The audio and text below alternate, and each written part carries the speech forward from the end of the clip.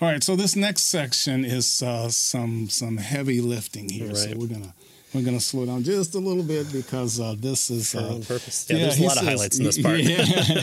So here's this question: is well-being a prudential or a moral good? Is it a prudential or a moral good? Right. So is it found objectively, or is it good? Like it's prudent for me to, take a shower because then my wife won't kick me out of bed. Right. But is it a moral good that I do it? Right. Well, right.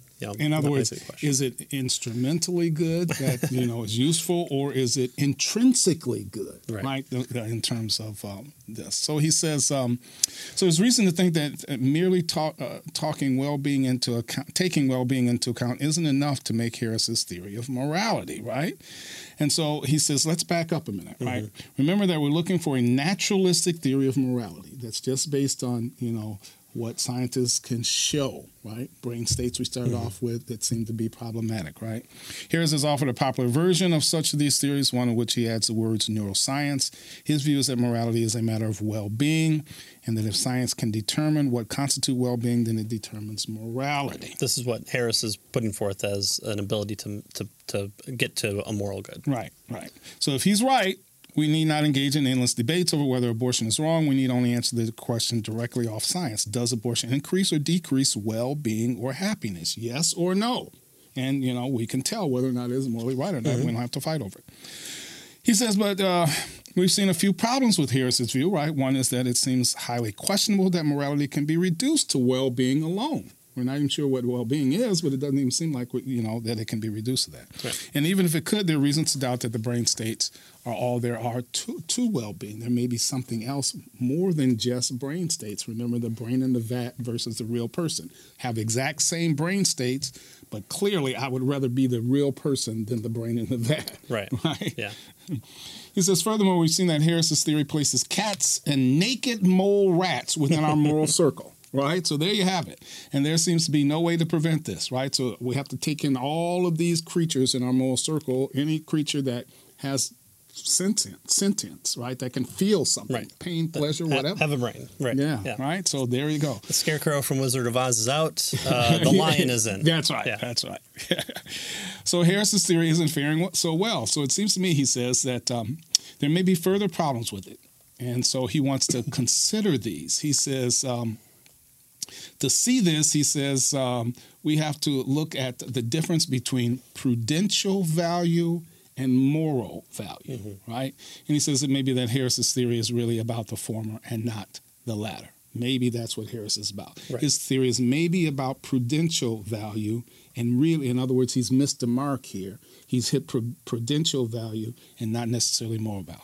So what is it then? Well, to be prudentially value is to be good for a subject, not simply good, that is good in and of itself, right? So if something is good for something, we call that a prudential value, right? If something is good in and of itself, that's something different. We might say that's a moral value, or, right. Or at least there's a distinction there between them. Right? Well, and reaching back in my old college days, Bakari and Bentham, crime is there because everyone wants to maximize pleasure, minimize pain. If you have a law that causes someone to question whether or not doing the action will either will not be enough, so that carrying out the undesired action will maximize pain, maximize pleasure over where they're at now, they're more likely to walk into the gas station and hold them up if they just get slapped with a $50 fine. Well, I just know that I have to steal $51 from the till in order to make it worth it. To make it worth it. Or you make it too extreme, where then people are scared, so you minimize the pain of doing it, and so that was their attempt to explain criminality in people, so that people wouldn't want to rob the convenience store because they would be put in jail, and so they're trying to minimize the pain and maximize the pleasure. It gives me way more pleasure not to be in jail. It causes me great pain to be in jail. So therefore, that's why I don't engage in criminal activity of that kind. Right. Yeah. All right. So prudential. It's good for you to avoid being hit by the bus or or not ingesting salmonella, right? Right. Yeah. But these are not, generally speaking, moral goods. These types of things are prudential. They're not good in and of themselves, right? He wants to say that moral goods are, at least allegedly, good, period. Right? Those things. And so telling the truth, for instance, he says, isn't merely good for you, it's just plain good, morally good. Telling the truth is good from the point of view of the universe, he says. Of course, if there might be some exceptions to that. He talks about Nazis at the door or soldiers in Jericho at the door. Right? The little classic. Does this make me look fat? You find your moral center in that question. Probably more so than maybe even the Nazis. Telling the truth isn't good merely because it increases your well-being or even the well-being of others. It can also be good even when it harms you. You should tell the truth even if it hurts. That's so he's making the point there. Truth telling is good in and of itself, right? It's not just because it's good for you. That would be a prudential value.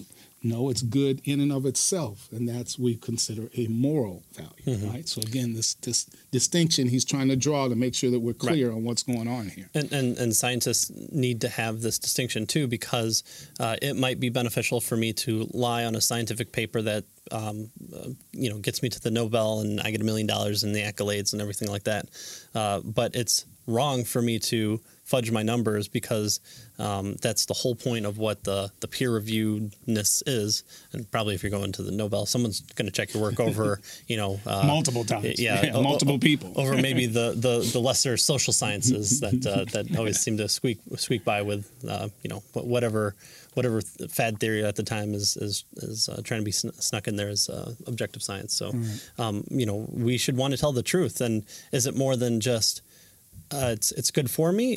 Because then you have competing values.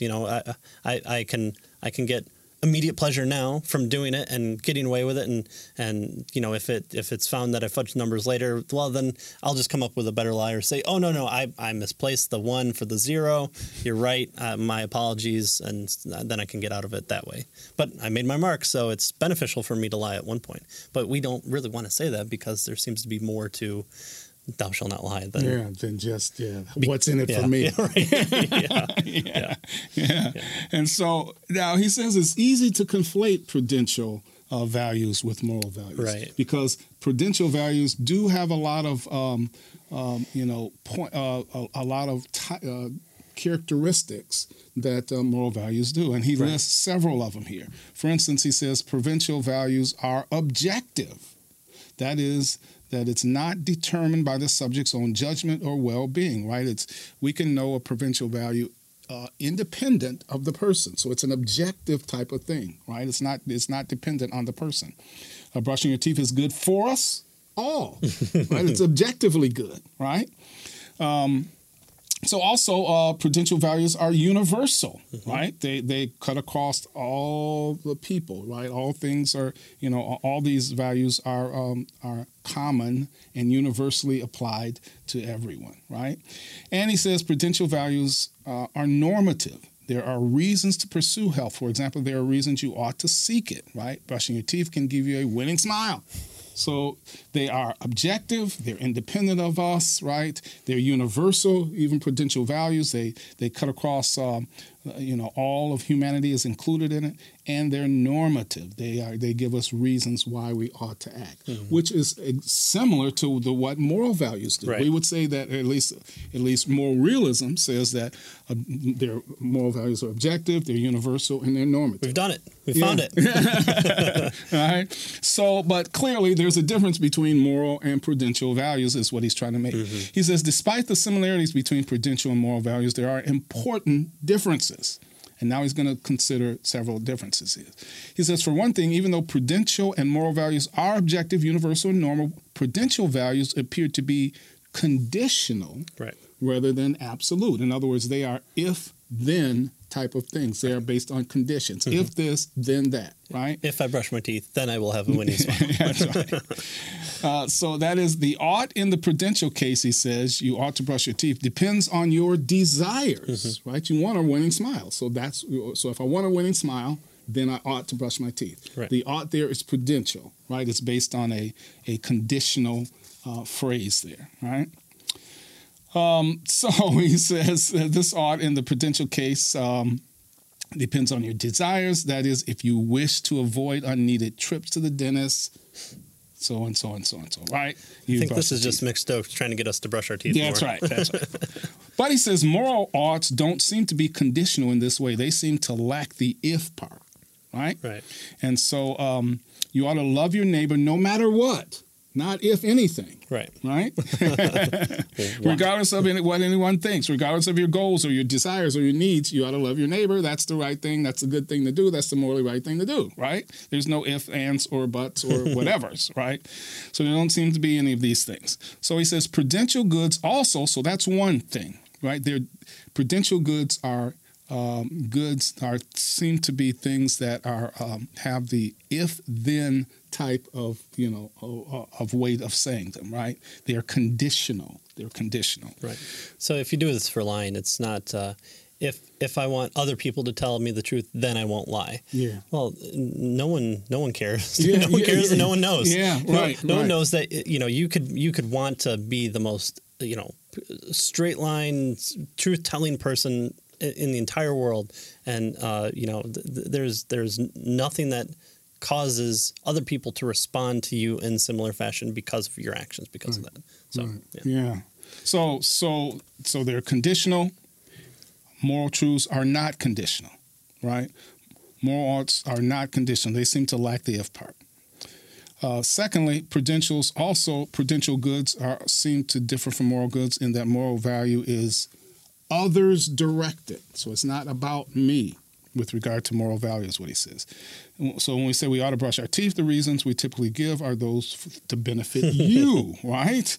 On the other hand, suppose we said that brushing your teeth is a form of loving your neighbor for obvious reasons. Right. This seems to elevate the prudential good of brushing your teeth into a moral one in that it is directed toward others and not myself. So number one, the conditionality of prudential goods are different than morality, because morality isn't conditional, is what he's suggesting. And number two, the self-directed versus other-directed notion. Prudential values seem to be self-directed. Morality seems to be directed toward others, right? So those are two, he suggests, important differences between morality and prudential values. Right. So he says, all of this is to say, as he quotes Murphy here, it does seem clear that we can distinguish conceptually between what is good for a person and what is just morally good, right? And so even if these often coincide in practice, but this distinction that Harris's view doesn't make. He says Harris has missed this particular distinction, right? In other words, he seems to be in danger of changing the subject and not giving us a theory of morality at all. Well-being alone seems to be a prudential good, something that is merely good for the subject experiencing it. Oops. So is it really morality, or is this just prudential good, right? Yeah. He says another way of saying the problem is that the concepts of morality and well-being can come apart. Because they're different, right? Yeah, kind of think of it like a self-help book. Well, this would be helpful for me to how to win friends and influence people, but that's not to tell me how to treat them. Right. There might be factors of what benefits me in winning those friends or keeping those friends, but it doesn't tell me, why I shouldn't hurt people, other than a pure kind of that utilitarian point of view. Yeah. And so he says, is it a moral reason or prudential reason? That's what he doesn't think Harris makes that distinction. In fact, he suggests that Harris is really talking about prudential reasons and not moral reasons, reasons that are good for the well-being of a person, as opposed to reasons that are good in and of themselves, which would make them morally good. Right. And so then we get into the fun one of correlation versus causation. Would perfect correlation be good enough? The problem we're addressing is how naturalists might account for moral realism for the human independent experience of moral laws. And then he says, as we saw, there's something to the naturalistic view. Harris makes a plausible case for connecting well-being to morality. After all, it can be difficult to find examples in which a morally wrong action doesn't harm someone without reason. But harm does seem to track with moral wrongness. Okay, so let's suppose it does. That is, we'll assume that only morally wrong actions harm someone for no good reason. Moreover, let's assume that all and only morally right actions are those that don't harm someone for no good reason. I think that's being very generous, very generous.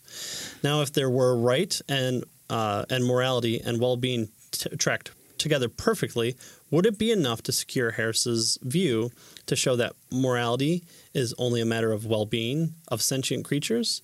Or, to put the question more precisely, would Harris be correct in saying that well-being is what makes actions right? That's what we're asking.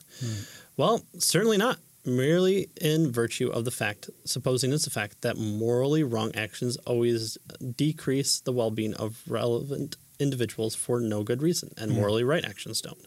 Right, so he's making the point of this correlation causation issue, right? Right. Yeah. Just because they correlate doesn't mean that, Right. Yeah. I used to think that he's got a joke here from xkcd.com. I used to think correlation imputed causation. Then I took a statistics class. Now I don't. Sounds like like the class helped. Well, maybe. Yeah, it might be just correlation. Yeah, right. So there's a distinction between correlation, where two things that are going together, and causation, where one thing is causing another. Right. And just because two things are tracking together doesn't mean that one or the other is causing the other. And we did this in his science section with our graphs on the volume and temperature, but we also did it with pirates and global warming. So less pirates, more global warming. We need more pirates out in the world. That's right.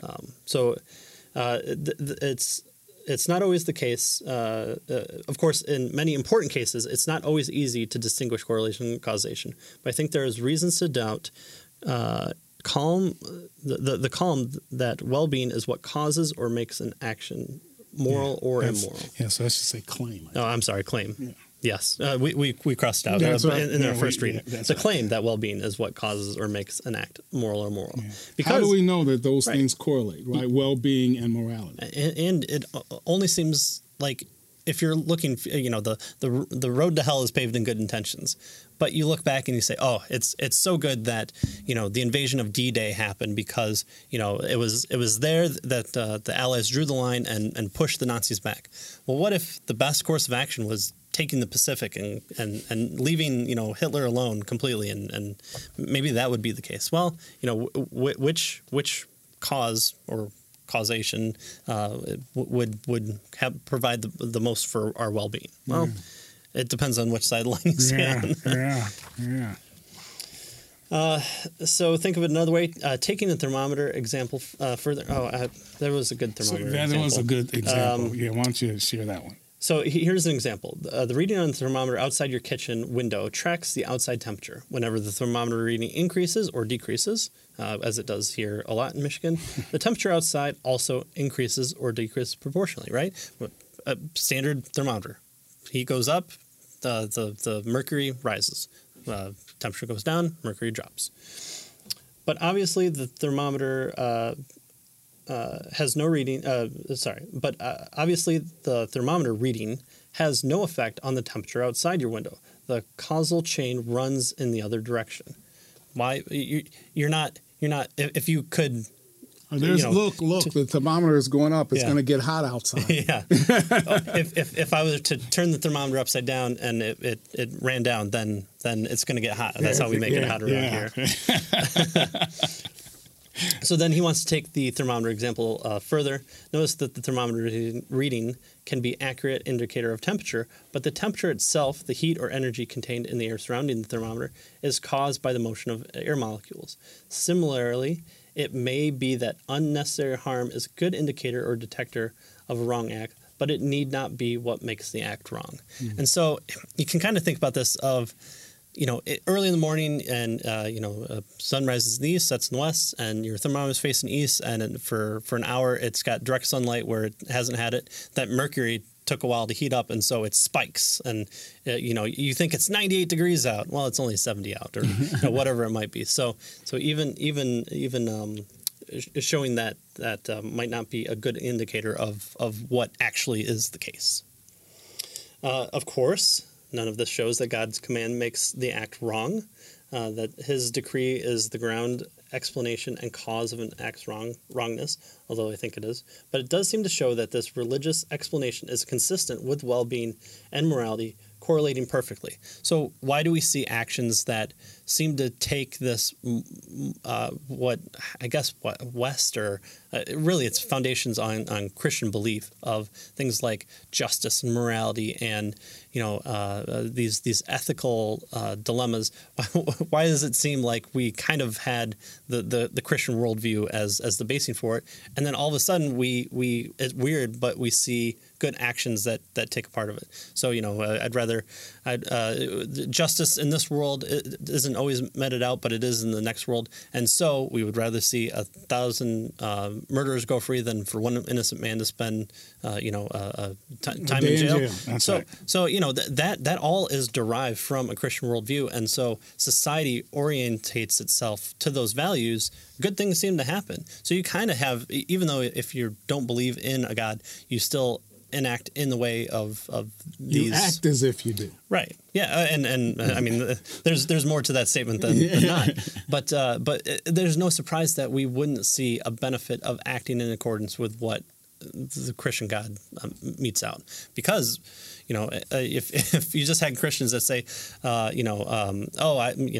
live the most full life now in knowing that my sins are forgiven and I follow in footsteps with God, but for no matter what, I'm just always getting slogged down in the dirt, and all Christians are like that. It doesn't seem like what they would be saying matches up to what kind of God has declared. Now that still might happen to individuals, but it seems like there are blessing statements in the Bible that we orientate ourselves to, and obviously Christians get the most benefit out of it because there's a relationship there with the right understanding of action following from that belief, and then other people have co-opted it and tried to massage it, and ultimately it breaks down, and I think that's probably where we're at right now. Yeah. So that's where we're at now, and it doesn't seem like Dr.